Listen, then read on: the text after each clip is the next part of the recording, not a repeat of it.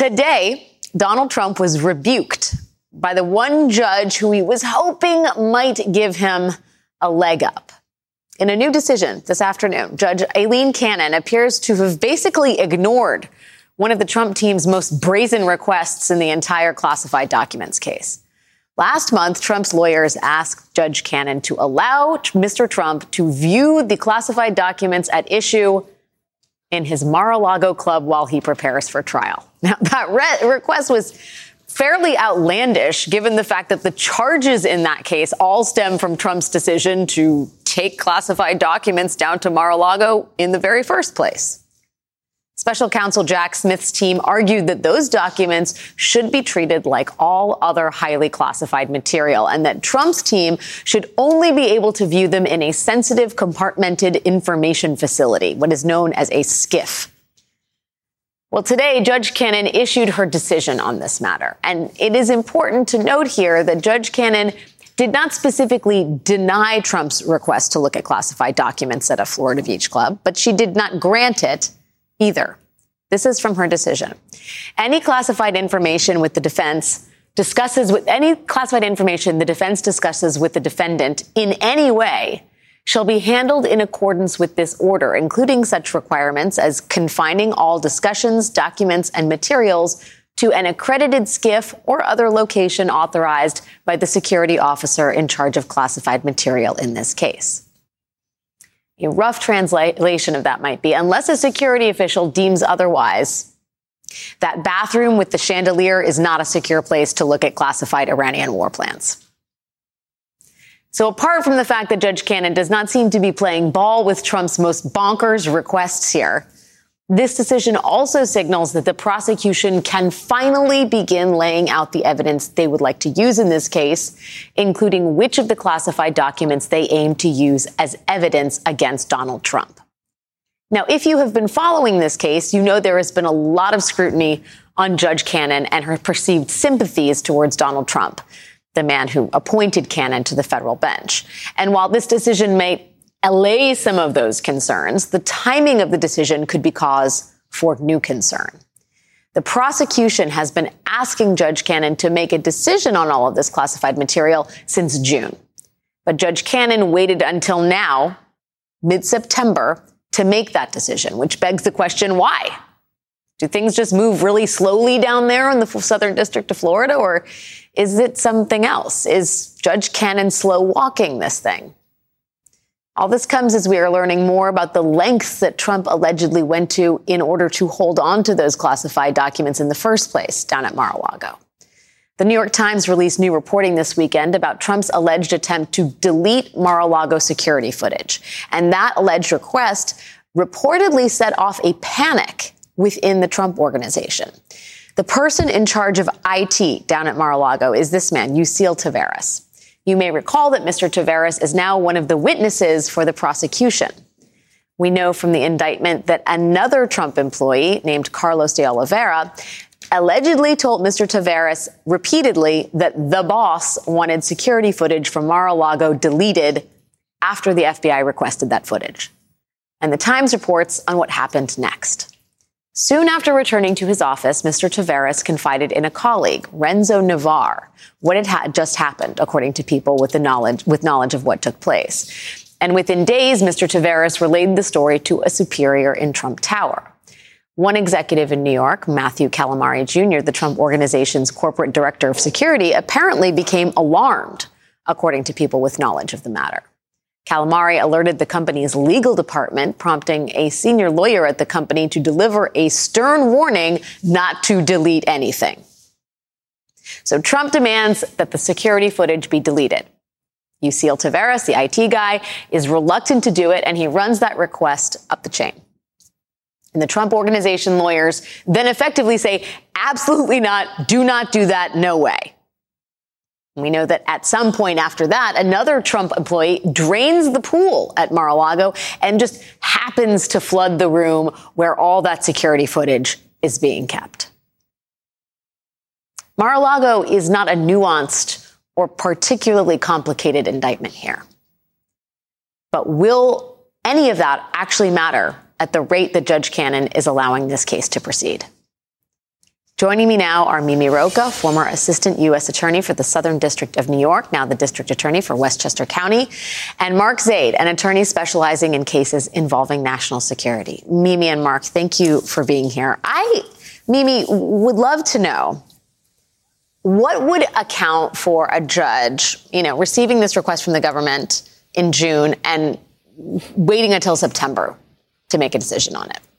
Look, judges often do not move at the pace that we as litigants want them to. Mm-hmm. I have been frustrated by a pace of a judge making decisions more times than I can count.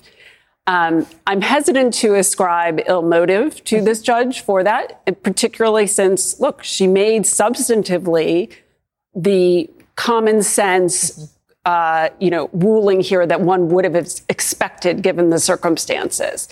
That said, should she have taken into account the fact in, how long it took her to rule on this, that this is a matter of the greatest public interest that could possibly exist, as many of the other judges do, as the 11th Circuit seems to be doing, and approach it with that urgency. So I'm not going to ascribe to her a deliberate delay, but it would be nice to see every judge who's involved in any case involving Trump to understand that we need to have some more clarity. We need to have resolution before the election, no matter what political party you're from, no matter who you plan to vote for. Well, yeah, it's complicated by the fact that one party in this does not think we need to have resolution before the election. And in fact, that may be his primary legal defense strategy. But yes, to your point, when you see Tanya Chutkin, another federal judge, when you see non-federal, Judge McAfee down in Georgia, Judge Steve Jones there, the 11th Circuit, all moving with alacrity, it does make the layman, me being the layman, scratch my head and say, what's going on here? Mark, when we talk about the decision that Judge Cannon made here, how much room is there for Trump to appeal this or to otherwise further slow down the discovery process? So very different things. Appeal this, not really. I mean, the fact is this is a very routine protective order that has been put in place. There was nothing in this order that was unusual in any way. It was a bad day for Donald Trump because he didn't get what he had asked for. And so in that sense, I guess one can say it was a victory for the prosecution, but it was standardized. Most of those provisions I never would have thought about in one of my cases because I would have expected it to be that way. Now, whether he can slow the process down by way of discovery, yes, and that is a concern with respect to the pace of this court. I agree with Mimi wholeheartedly. I can't ascribe any malicious motive to Judge Cannon at this point, or perhaps at any point. But there is so much discretionary power in a federal judge, or any judge, quite frankly, to govern the rules in their courtroom, particularly pace. And this type of case, an Espionage Act case, is very much decided through the pretrial motion process. This is not going to be a case where there's going to be a surprise if he goes to trial. Mm-hmm. At trial, I can tell you what will happen. He will be convicted. But I don't know what will happen in many of the pretrial Classified Information Procedure Act, CIPA, motions that he might try and bring that could throw a monkey wrench, especially in the process where there could be appeals up to the 11th Circuit that would delay the actual handling or occurrence of the criminal case, the trial itself. Mark, can I follow up on that? If Trump challenges the classification of something, is that I assume that goes through Judge Cannon, but there's also a classified security officer that's making some of these calls, right?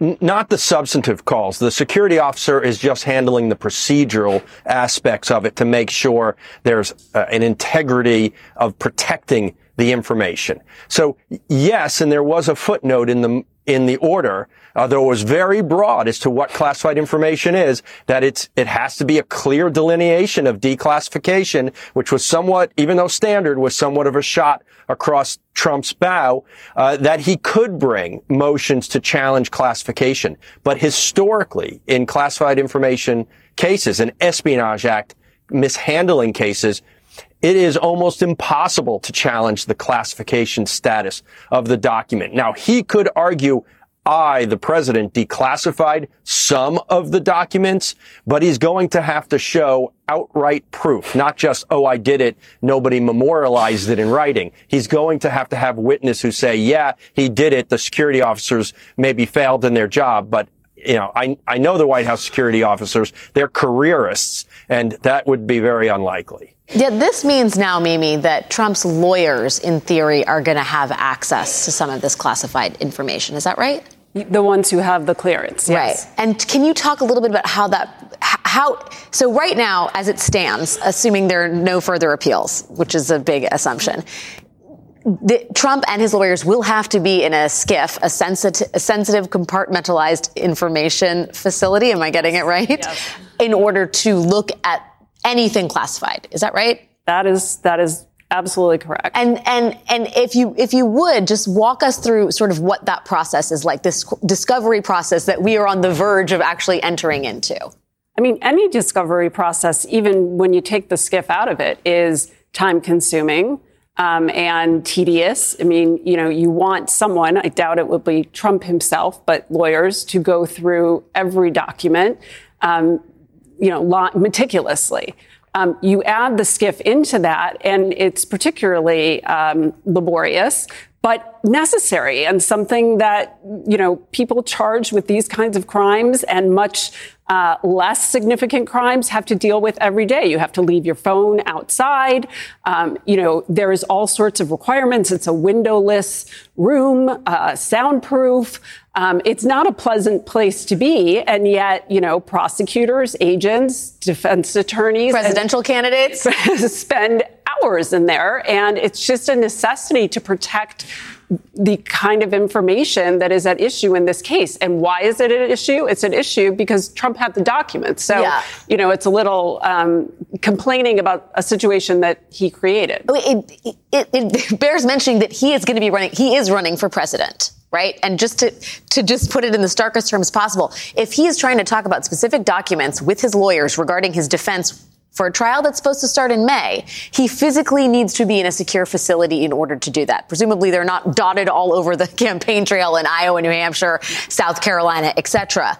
So that is going to add further, shall we say, challenge to making this happen. Would you say that's a fair assessment? Yeah, it is. I mean, and that to me is again, there may be delays, there may be proper delays, improper delays, we'll see. But the heart of her ruling, is substantively correct, but it does create a new series of not unexpected, not unreasonable, but of issues that will make this, harder for them to deal with than being Trump and his team. Sorry, Mark, just set expectations here. The trial is set for May. Is that a reasonable? Should we assume something is actually going to happen at that point? Certainly.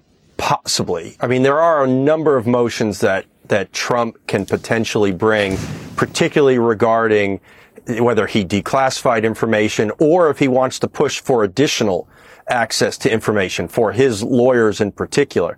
Now, there was another provision in the protective order that was issued that I think is very important. It talks about how just because information, I'll paraphrase obviously, just because information that he knows to be classified is out there publicly in the New York Times, has been talked about on this program, that does not declassify the information. Now, that's a standardized provision. We deal with that constantly in lawsuits that I handle. And we have to specifically show that the information has been declassified by the entity, the agency or person who had authority over it. And that means, because Trump has said a bunch of times on his campaign trail in the last few months after this investigation started, that, wait a minute, this information's in this newspaper, that newspaper, or this network. He can't do that. That's not going to fly.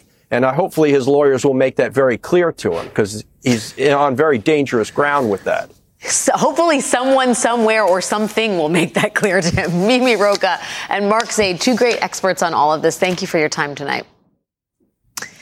We have a lot more this evening, including a shock announcement from Senator Mitt Romney and what it means for the future of the Republican Party. But first, we're going down to Georgia as a judge weighs whether Trump should go to trial in less than 6 weeks. 6 weeks as in 6 actual weeks. The latest on all that is next.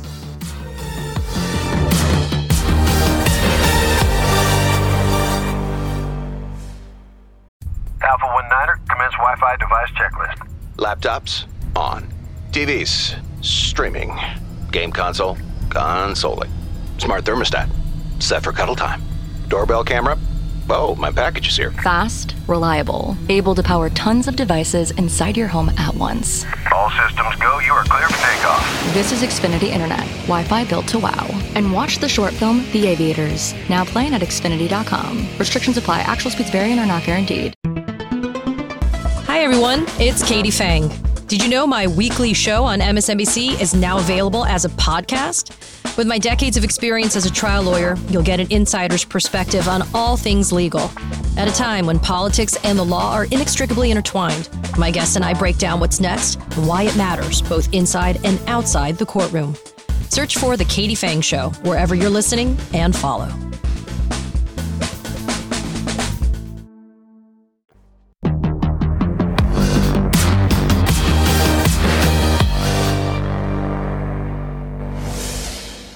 So there are lots of developments out of Georgia today, where Donald Trump and 18 other co-defendants are being accused of being a part of a criminal racketeering enterprise to overturn the results of the 2020 presidential election in that state.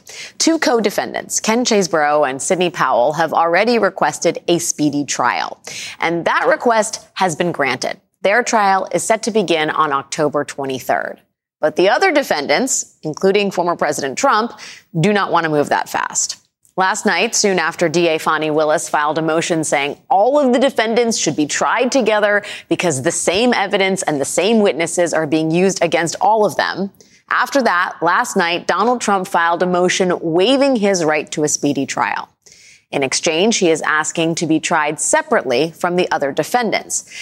Now, this doesn't necessarily mean that Trump is merely looking to separate his trial from everyone else's. It could suggest that Trump is attempting to avoid a speedy trial at all costs.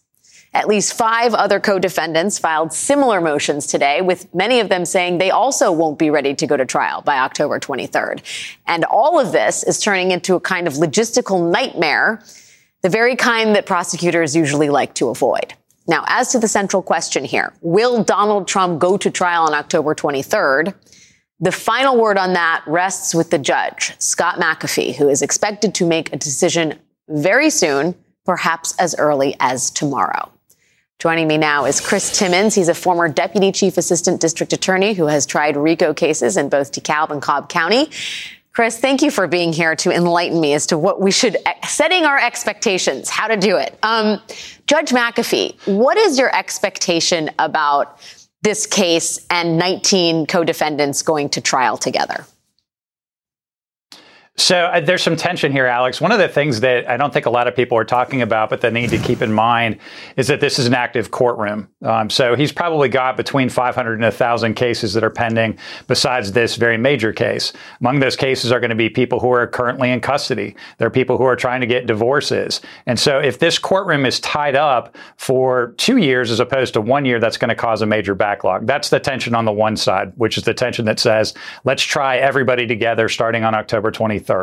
The other tension is ineffective assistance of counsel, which is a standard here in Georgia as it is nationwide. And that is that if you have attorneys who are not properly prepared for trial, that's an appellate issue and could get the case reversed. So you certainly don't want to be the judge who gets reversed in one of the most high profile cases in history.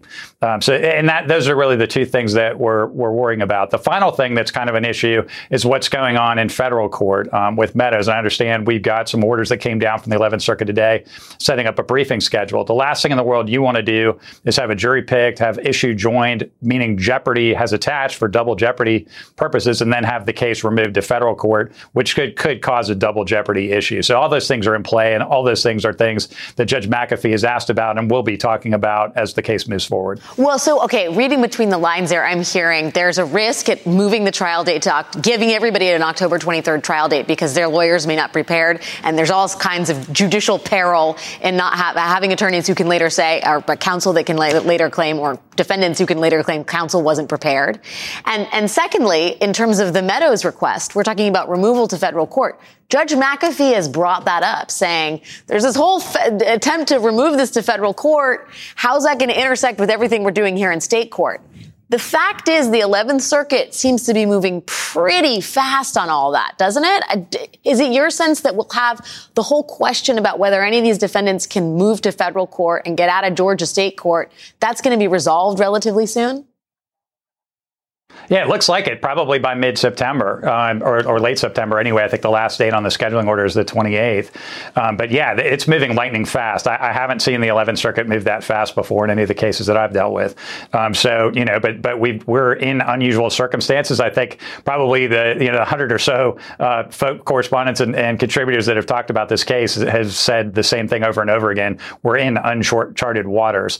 And so I think the 11th Circuit wants to give some direction to Judge McAfee to let him know whether or not to proceed forward. And I think that they're going to ultimately side with Judge Jones from the district court. I don't expect Mr. Meadows to get the ruling against him overturned. And so, but then the question is, okay, we're at September 28th. We get a ruling maybe by October 1st by the 11th Circuit. Are those 22 days enough time to let everybody know this is coming? But one other thing that you should consider, Alex, is that they've got time during jury selection. This jury selection is going to take forever. And to the extent that there's extensive discovery, they can be formulating a plan as to how they wish to defend this case, even while they're questioning the jurors and going through the voir dire process. Just one more for you, Chris. In terms of the 19, when do we find out if anybody's flipped? At what point? The flipping, if it's happening, is happening now. Is that right?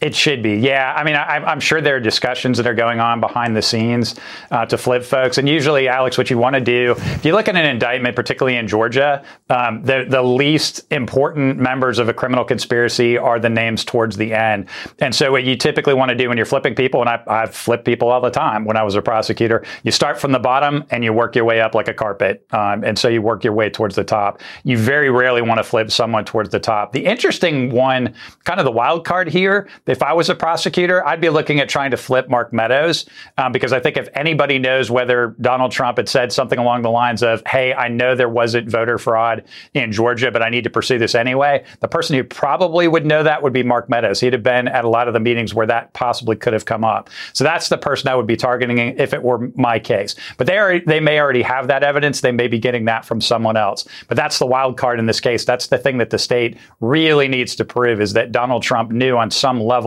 that there was not voter fraud involved in Georgia, that it was a clean election. Yeah, well, right now, Mark Meadows would really like to not have to go to court in Georgia state court. So we'll see how that all ends up. Chris Timmons, a wealth of information on a subject that is complicated, like an elaborately woven carpet.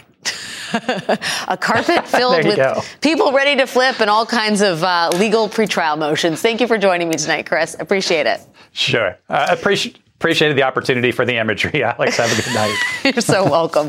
We have lots more this evening, including the evidence behind the Republican push to impeach Biden, or the lack thereof. Congressman Jamie Raskin joins me on all that. But first, a Tea Party insurgent is now being threatened with a MAGA primary. How that happened and what it all means for the GOP. That is next.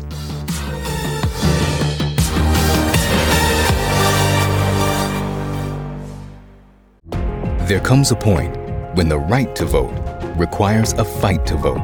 MSNBC Films presents Battleground Georgia, a story that explores the ugly history of voter suppression and how Georgia is leading the charge against it. Something has to change. The old South is being replaced by the new South. Battleground Georgia, part of the Turning Point documentary series from executive producer Trevor Noah. Sunday at 9 p.m. Eastern on MSNBC.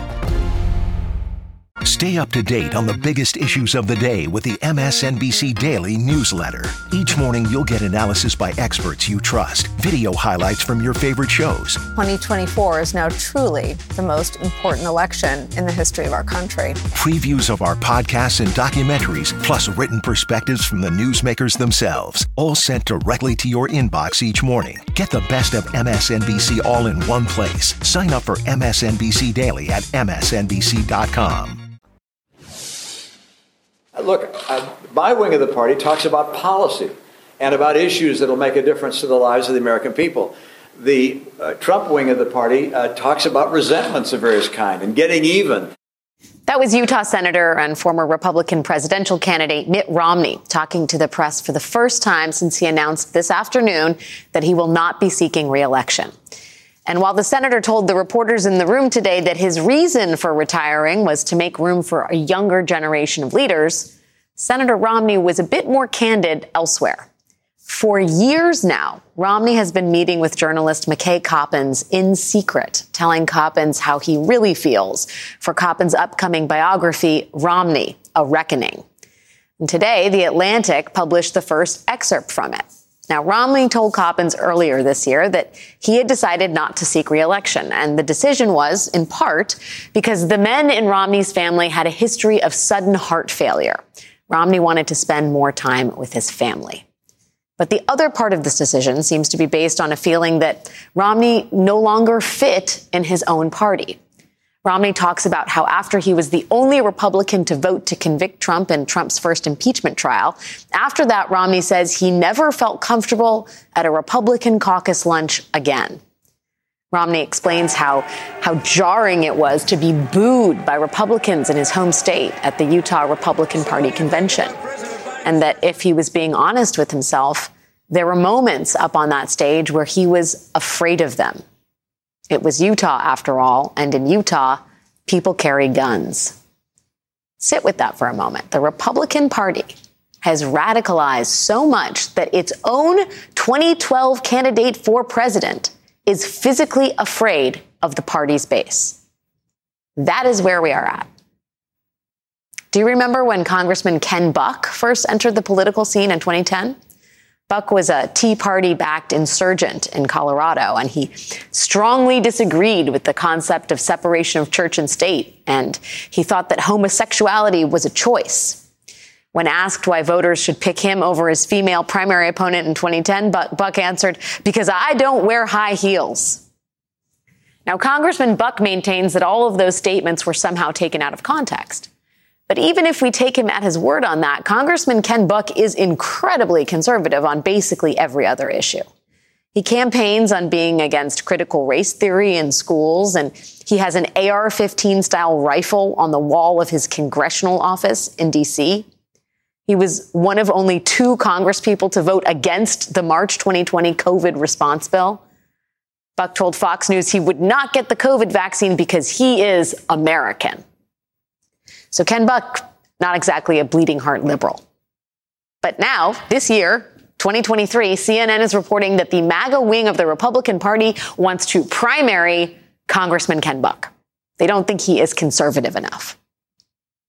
The MAGA wing of the party has been mad at Congressman Buck ever since he ultimately decided to vote to certify the results of the 2020 election on January 6th.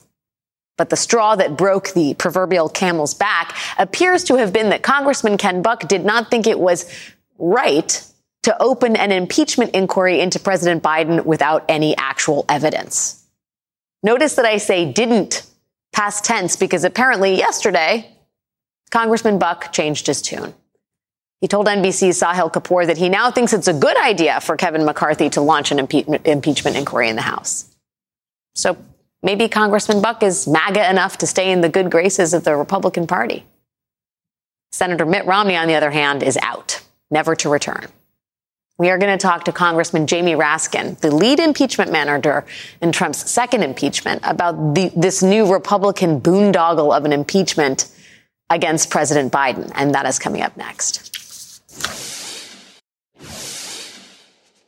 There's no evidence that has turned up over the last 7 months that Joe Biden is guilty of any criminal wrongdoing, any high crime and misdemeanor, much less prostitution, bribery, money laundering, or any of the crimes that were set forth in that laundry list.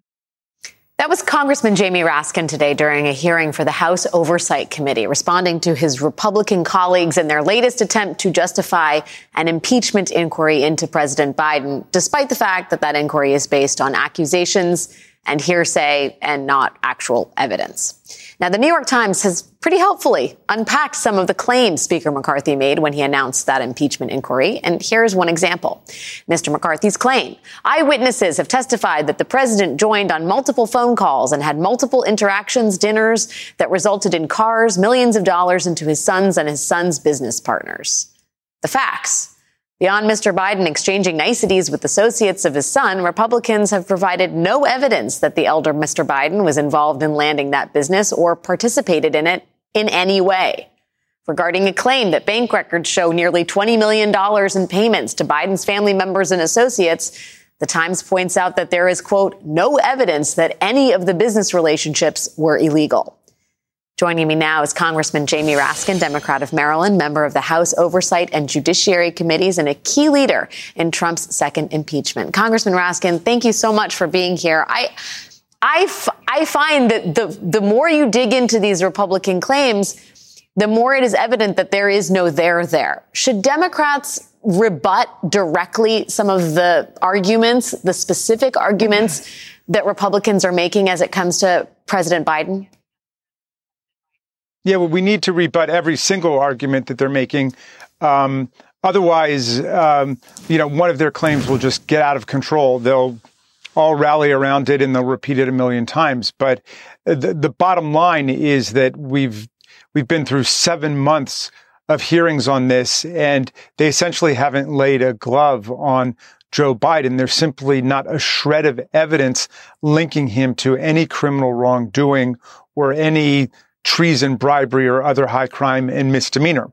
And all there is a bunch of rumor and innuendo. And the course is the country's about to get a complete seminar in evidence and what is real evidence and what's not evidence. But all that they have is a bunch of idle rumor and speculation at this point. And you think that needs to be answered? Well, all of the evidence really answers it. The witnesses they brought forward, the 12,000 pages worth of bank records, the SARS documents, all of them contradict the factual claims that they're making every day. In other words, we've got all of the evidence and it completely demolishes the assertions they're making about Joe Biden, but that's not going to allow them to stop them. Why? Because it has nothing to do with factual evidence. It has to do with the fact that Donald Trump wants them to proceed and is ordering them to do it. Marjorie Taylor Greene had dinner with him a few nights ago and pledged to him that there would be a long and agonizingly difficult proceeding against Joe Biden. I mean, it's Donald Trump exacting revenge for an impeachment that he lost in the House of Representatives because he incited a violent insurrection against the union. And then there was a 57-43 vote in the Senate to convict him. He beat the constitutional spread by a little bit, but there were commanding bipartisan, bicameral majorities seeking to convict him and establishing as a legislative fact that he did incite insurrection against our government. Yeah, well, being the impeachment expert and investigation expert that you are, I do wonder if you're concerned about the power that an impeachment inquiry and those that sit on the Inquisition, as it were, that they have. They have enhanced subpoena power in all this, right? I mean, what are Democrats preparing for in terms of the information that Republicans are going to seek from the president and his family? Well, they've essentially gotten all of the evidence that they have sought to obtain so far. The claim of obstruction is ridiculous when Chairman Comer of the Oversight Committee himself is bragging about how he got 100% of everything he asked for. And in that moment of boastfulness, he gave the game away. It's very clear that everything they've been seeking, they've had, but it contradicts the claims that they want to be making. And remember, this is a bunch of people who could not bring themselves to vote to impeach Donald Trump or to convict Donald Trump for inciting an insurrection against the union to overthrow a presidential election when the evidence was overwhelming. Now, there's basically no evidence of anything against Joe Biden, and they want to proceed to go ahead and impeach him. So we're going to check them at every stop. We're not going to allow them to get away with anything. As you know, as we did today, there was a hearing that they called about third-party financing of litigation and the corruption of the justice system. Well, we turned it into a hearing about the corruption of the Supreme Court by all of the billionaire sugar daddies that have adopted Justice Thomas, Justice Alito, and so on, and spread millions of dollars around in the Supreme Court with things like fancy, far-flung international vacations, jet travel, trips on yachts, private school tuition, buying their family houses, buying private school tuition for members of their families. We're going to put them on trial. This is the only way that we can deal with the rule or ruin faction that has taken over the Republican Party, and Kevin McCarthy capitulates to them at every turn. I see a strategy emerging here. Take their inquisition and turn it into your own. Congressman Jamie Raskin, thank you, as always, for your time. And if I could say one thing. Go ahead. Yeah, it's not an inquisition. It's like Harry Truman. They said, give him hell. And he said, no, I'm not going to give him hell. I'm just going to give him the facts. And that's all we're about, putting the facts out there, as well as the law. The Constitution requires high crimes and misdemeanors, and they don't have evidence of anything like that. Just fight him back with the truth. Thank you so much, Congressman. When we come back, as Mitt Romney jumps ship from the Republican Party, the GOP's de facto leader is relishing support from Vladimir Putin. Where to go from there? New York Times columnist Michelle Goldberg reads the roadmap with me coming up next. The Trump-Putin Mutual Admiration Society is alive and well. First, the Russian president called Trump's criminal indictments a symbol of the rottenness of the American political system, and then added that everything that is happening with Trump is the persecution of a political rival for political reasons. Alexei Navalny. Then Trump went on Truth Social and used Putin's words to attack Joe Biden. And while he was doing that, Putin was giving a tour of a Russian spaceport to North Korean dictator Kim Jong-un. Really, actually, that was happening at the same time. U.S. officials say the two governments are actively advancing a potential arms deal. That is who the Republican presidential frontrunner is citing for political gain. A guy who is currently considering exchanging ballistic missile technology with Kim Jong-un in exchange for weapons to use against Ukraine. And as Republican moderates like Mitt Romney start to jump ship, the rest of the GOP is increasingly coalescing behind the same guy that Vladimir Putin is out there defending. Well, there's no question but that the Republican Party today is in the shadow of Donald Trump. He is the leader of the greatest portion of the Republican Party. It's a populist, I believe, demagogue portion of the party. Joining me now is Michelle Goldberg, opinion columnist for the New York Times. Michelle, what does it mean to lose Mitt Romney from the G? What does it mean to excommunicate, if you will, Romney? Well, the thing is, I don't think Mitt Romney was necessarily excommunicated. I mean, it doesn't look like he was necessarily going to lose a primary. He's quite popular in Utah.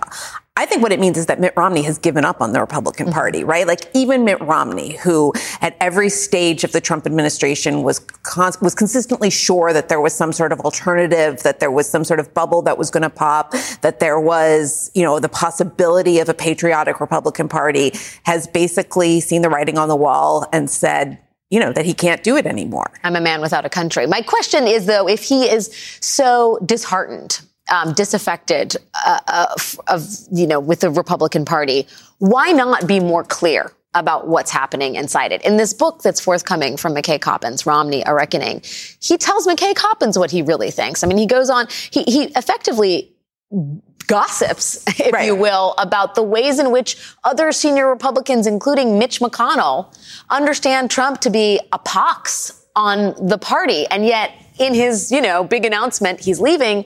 You're not hearing any of that. What's the point of the indignation if you're going to keep it to yourself? Although he's not quite keeping it to himself, right? Because he knows it's going to be on sale. Right. He knows, because he knows that obviously that this is going into this book. Although the thing that I think is so interesting is that, he talks in that excerpt in The Atlantic about the social pressures that when you're a Republican, even if you're going to be an anti-Trump Republican, there are these social pressures to kind of toe the line. And he talks about how, relieved his staff was when they thought that he might might actually vote to acquit Donald Trump during the first impeachment. And so, and he even talked about how awkward it is to sit at the caucus lunches with these people who have, who are behaving in such a, slavish and craven manner. Yeah. And so I think, I just think that there's kind of a level at which when they're in the tent, they try to stay somewhat in the good graces. And then once they kind of really give up on it, you see this with a lot of anti-Trump ex-Republicans. Well, I do wonder, though, when you have someone like Tommy Tuberville in the Senate, it's clear he's not staying in line, right? And the Senate is increasingly, I won't say it's devolving into the same chaos as the House, but it's very clear that Mitch McConnell is not running the tight ship anymore. Look at what Tuberville's doing at completely at odds with his party on key issues. So why not? But he's not completely at odds with his party. Well, he's completely at odds with his, with kind of Senate leadership, perhaps. Sure. But he's actually going after the defense industry, the defense industrial complex is that largely at odds with what Republicans want? I think it's what Republicans have traditionally wanted, but I think that there is, there's a part of the Republican Party that has become so radicalized, not just about the Democrats, but really about, has become really so pessimistic about America that they no longer see the military as something worthy of their respect. They no longer see, the kind of defense industry as something worthy of their respect. And so, not because they're offended by America's, forever wars, not because they're offended by the pork that keeps the defense industry afloat, but because they think the military is quote unquote woke. And so in that sense, he's not at odds. Is very much right. He's kind of part of the zeitgeist of MAGA nihilism. Right. Yeah. MAGA nihilism. That's very much a common thread inside the GOP. With a Josh Hawley, with a J.D. Vance, and to some degree Tuberville, if they're not directly ideologically at odds, they have shown that even in the Senate, you can be an individual. You can set yourself apart from the crowd. And one wonders, could Romney not use these waning days to make more of a publicly principled stand against the party? He will, because he's still going to be in the Senate for a couple more years, or at least 2. Right.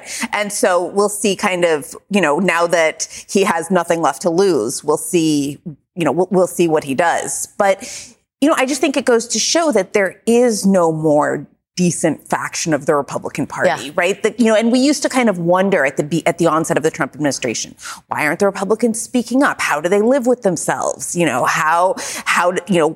is kind of the things that they say behind closed doors going to break out into the open? And I think the answer that Romney has come to is never. Yeah. And in the meantime, Trump, Putin, Kim Jong-un, and also Elon Musk. It's like a DC Comics Mount Batty conclave. Right. And we think about, people I think are sick of talking about Russia because the Republicans have played a sort of jiu-jitsu where they've whined about it so much that they've made it seem as if it was, as if Trump didn't actually seek and receive Russian help in the last election.